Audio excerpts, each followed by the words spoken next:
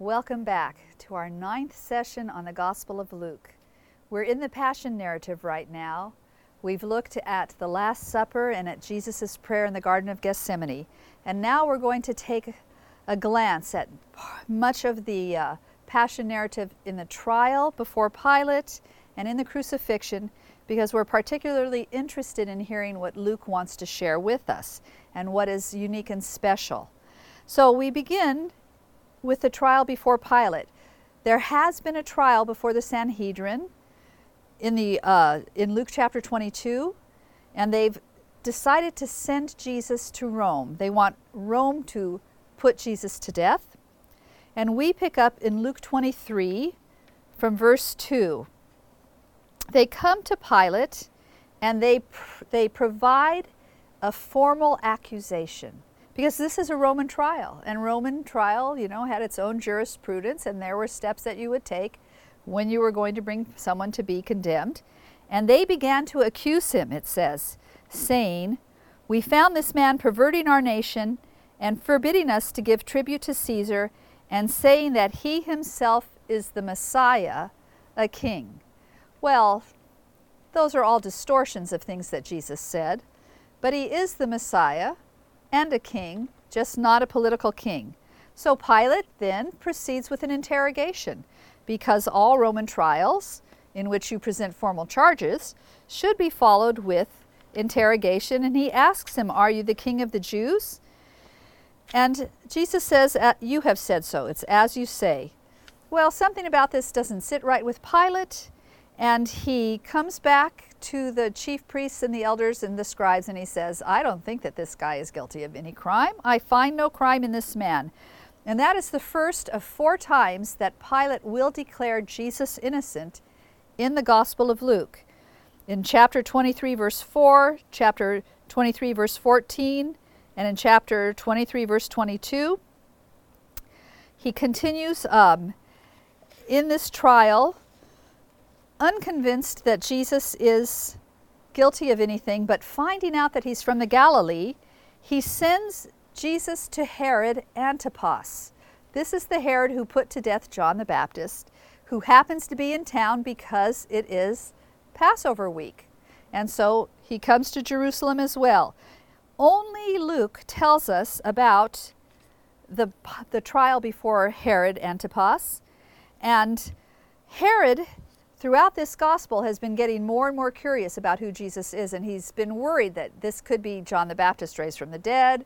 Is Jesus going to try to get him? What's going to happen? But he's heard that Jesus is a miracle worker. When Jesus appears before him, Herod demands a miracle, and Jesus refuses.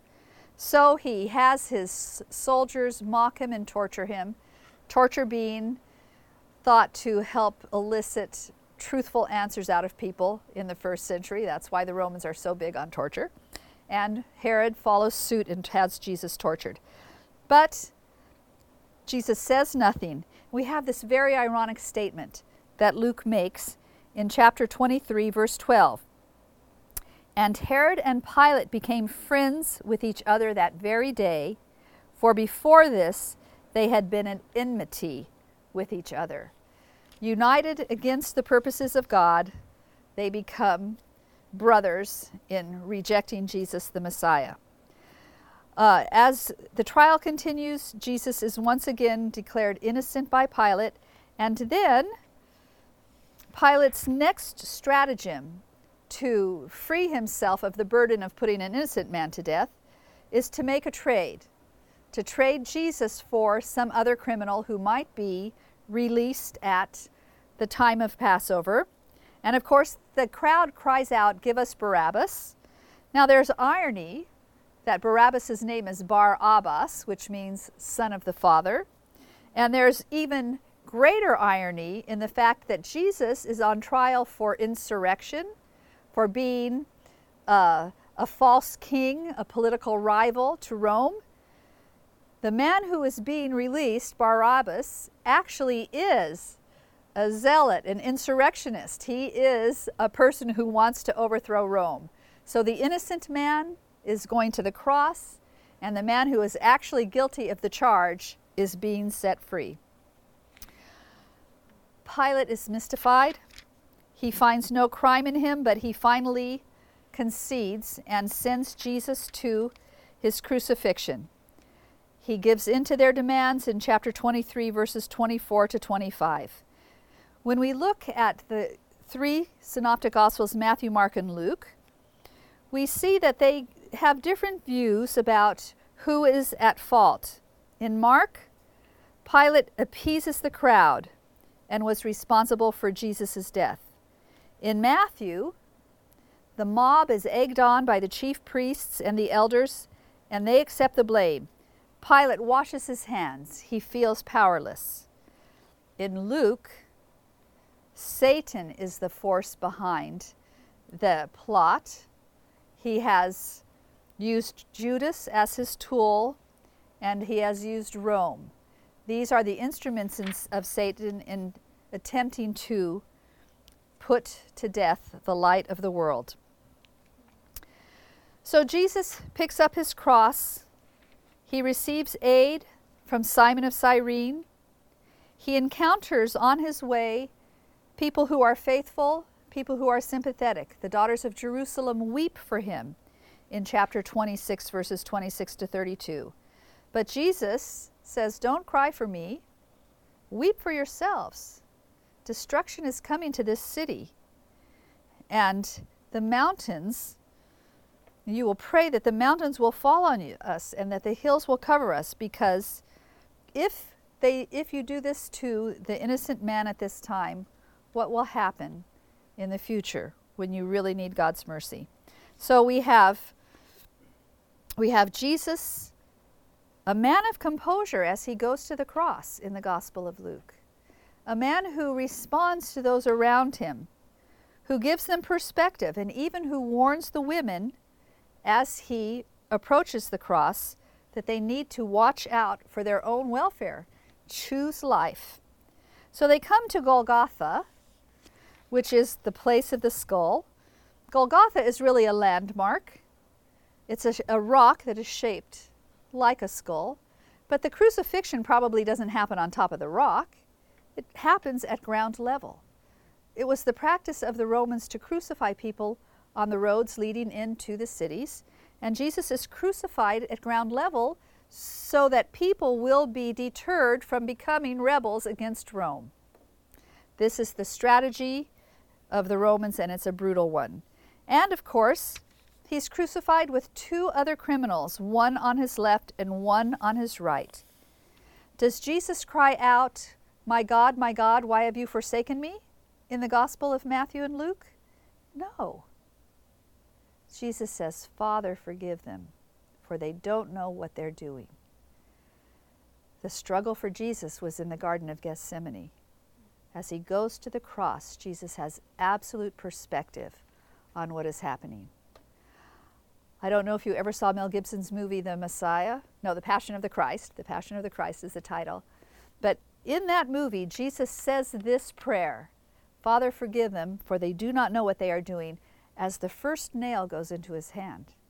It's tremendously moving, tremendously profound as he enters into this terrible pain, this pain of his death. He has the presence of mind and spirit and this godly perspective to cry out that God forgive them because they're acting in ignorance.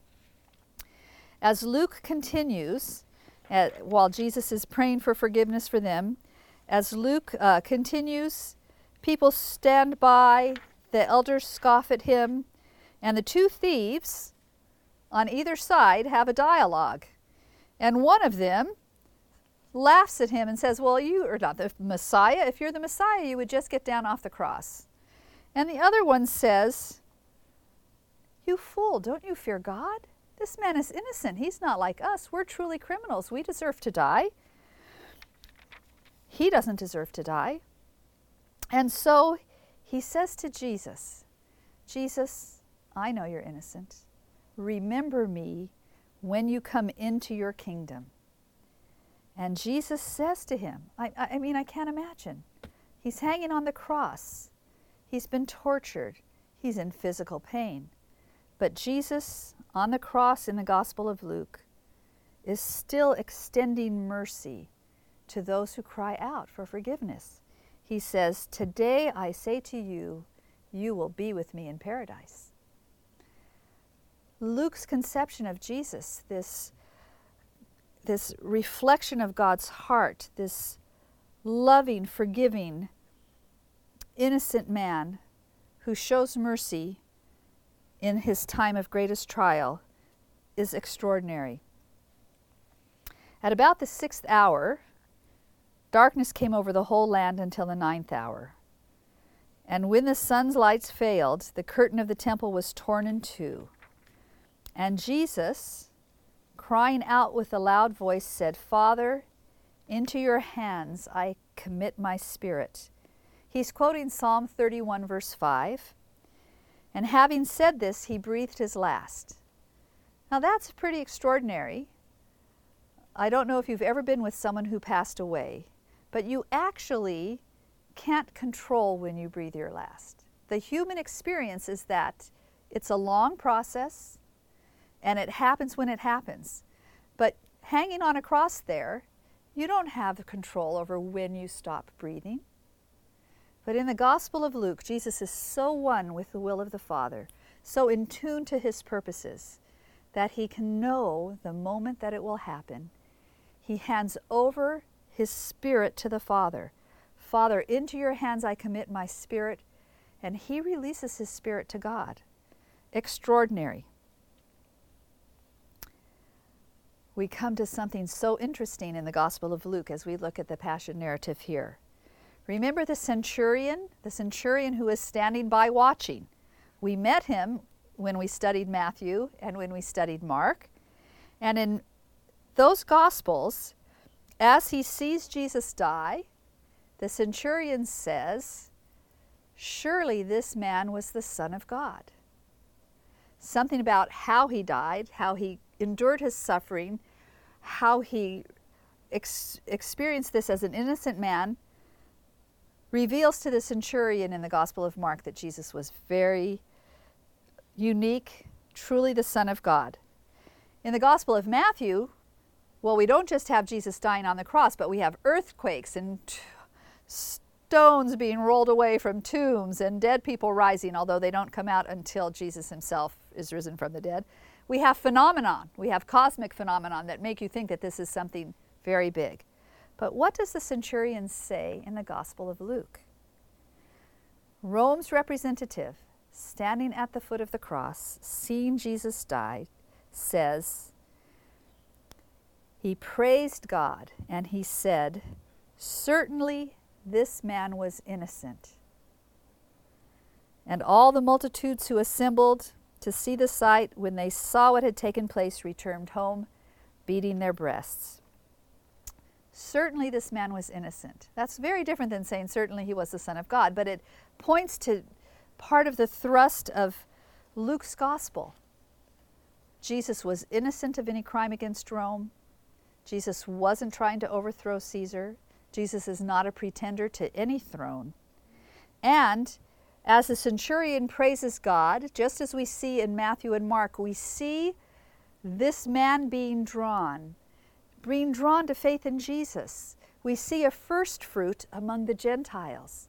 The first Gentile to witness the execution of Jesus sees Jesus dying on the cross, which is like, somebody being electrocuted in the electric chair. I mean, it's so graphic and horrible. And they see it and they are drawn to the God of Israel. So the first fruits happen already in the life of the centurion. And we see repentance beginning to happen. Those who witness go home beating their breasts and mourning for the loss of Jesus, for his execution and his crucifixion. And all his acquaintances and the women who had followed him from the Galilee stood at a distance and saw these things. What happens next? The women who have followed from the Galilee are his chain of unbroken witnesses, and they retreat. They retreat to whatever house it is that they're staying in Jerusalem, because, of course, Jerusalem is not their home. They've rented a place to stay. They hide away for the weekend, and the women go and they see how Jesus is buried. You remember Joseph of Arimathea. Joseph of Arimathea, we find out, is a member of the Sanhedrin. He is a good and a righteous man, and he had not consented to their purpose and deed. And he is moved by Jesus' death. He's moved by his execution. And he acts positively by giving his grave to the people of their family of Jesus, the women, for Jesus to be buried. So he went to Pilate and he demanded the body of Jesus, and he wrapped it in a shroud and laid it in the tomb, and the women saw where Jesus was laid. Again, the death of Jesus is already engendering power. Power for people to act in support of Jesus. Power for people who are repentant. Power for the centurion to come to faith. He's not a disciple, but he's part of those pious people within Israel, like Zechariah and Elizabeth and Simeon and Anna. And he lays Jesus in the grave and rolls the stone over the entrance to the tomb. And it's the day of preparation, and the Sabbath is beginning. So it's Friday afternoon, Shabbat is about to begin, and the women are the witness to where he was laid. Well, of course, you know what happens. Sunday morning, Luke 24, the women arise before dawn, and they go to the tomb taking the spices which they had prepared. There was no time to properly prepare Jesus for burial. It was customary to surround a body with spices and flowers and different kinds of things to prepare them for the world to come. But they came and they found the stone rolled away from the tomb, but they didn't find the body. And they were perplexed about this, and 2 men stood by them in dazzling apparel. And as they were frightened, they bowed their faces to the ground. And the men said, "Why are you seeking the living among the dead? He is not here, but he is risen. Remember how he told you while he was still in the Galilee that the Son of Man must be delivered into the hands of sinful men and be crucified, and on the 3rd day rise." And they remembered his words. It's as though this is the first connection in the community of disciples with that prediction that Jesus had given already in the gospel 3 times. In all 3 of the synoptic gospels, Mark, Matthew, and Luke, Jesus predicts his death 3 times.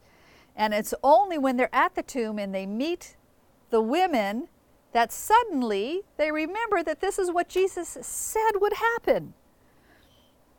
And they remembered his words, and returning from the tomb, they told this to the 11 and all of the rest. And it was Mary Magdalene and Joanna and Mary, the mother of James, and the other women who were with them who told this to the apostles. But these words seemed to them like an idle tale, and they did not believe them. They sounded like crazy talk. You know what they say in the Gospel of Matthew. They start a rumor that the disciples came and stole the body, and they hid it somewhere so that they could say he had risen from the dead. It was so hard for people to believe. But Peter rose and ran to the tomb, and stooping and looking in, he saw the linen clothes by himself, and he went home wondering what had happened. So the women bring the message. The apostles don't believe it. Peter takes a look, but they have no explanation. And then we come to the 2 resurrection accounts that are unique to Luke's gospel, that provide the conclusion of his gospel. In Luke chapter 24, we have Jesus appearing to the 2 disciples on the way to Emmaus. So that very same day, the day of the resurrection, 2 were walking from Jerusalem to a village called Emmaus, which is about 7 miles from Jerusalem. And so when you come to Jerusalem, of course, you'll have to go find Emmaus. And Jesus just happens to join them as they're walking. They don't recognize him. Their eyes are closed. He's dead. He looks different when he appears. Who is this? How would they know each other? And so he just says, well, guys, what were you talking about? And they say, well, how could you not know what's been going on in Jerusalem? This was the worst weekend of our whole lives. How do you not know? And so they explained to him that Jesus of Nazareth, a prophet, mighty in deed and word before God and the people, and our chief priests and rulers delivered him up to be condemned to death and crucified. We had hoped that he was the one to redeem Israel. And besides all this, it is now the third day since it happened. And then these ladies came this morning and they said the tomb was empty and they saw angels and that he rose from the dead.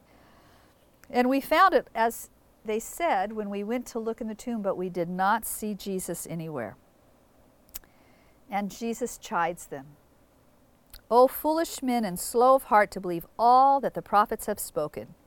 Don't you understand the prophets? Don't you understand Isaiah's suffering servant, Isaiah 52 to 53? Don't you understand that it was necessary that the Messiah should suffer all of these things to enter into his glory?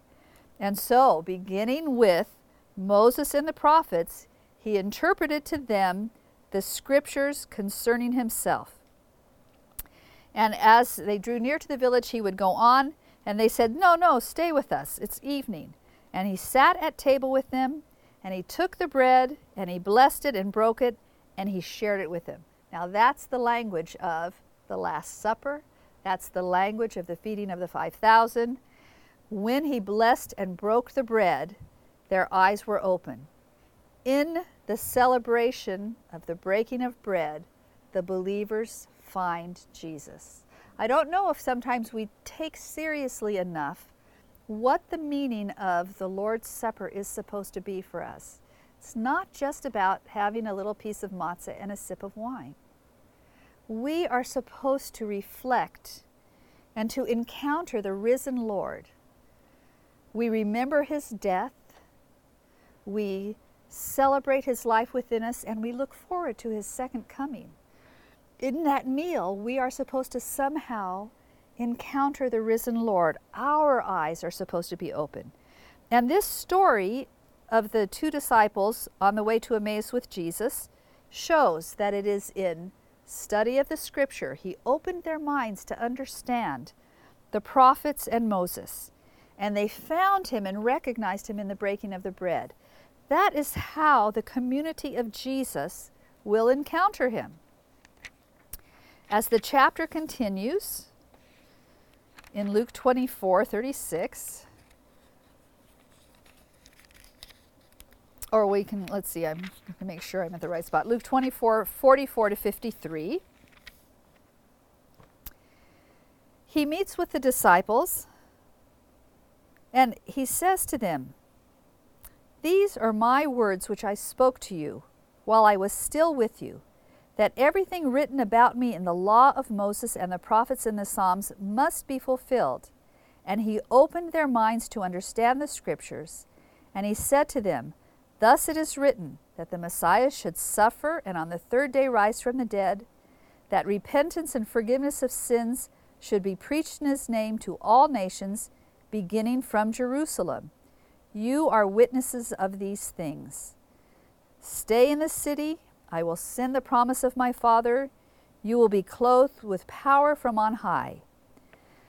When we read this story about Jesus and his immediate disciples after his resurrection, as he spent those 40 days with them, Luke is not simply telling us about what they experienced, but he's telling us the whole process of what the church had to go through, how they had to rethink their Old Testament, whether they read it in Greek or whether they read it in Hebrew, how they had to reread it and understand it in a new way in light of the event of Jesus as the Messiah.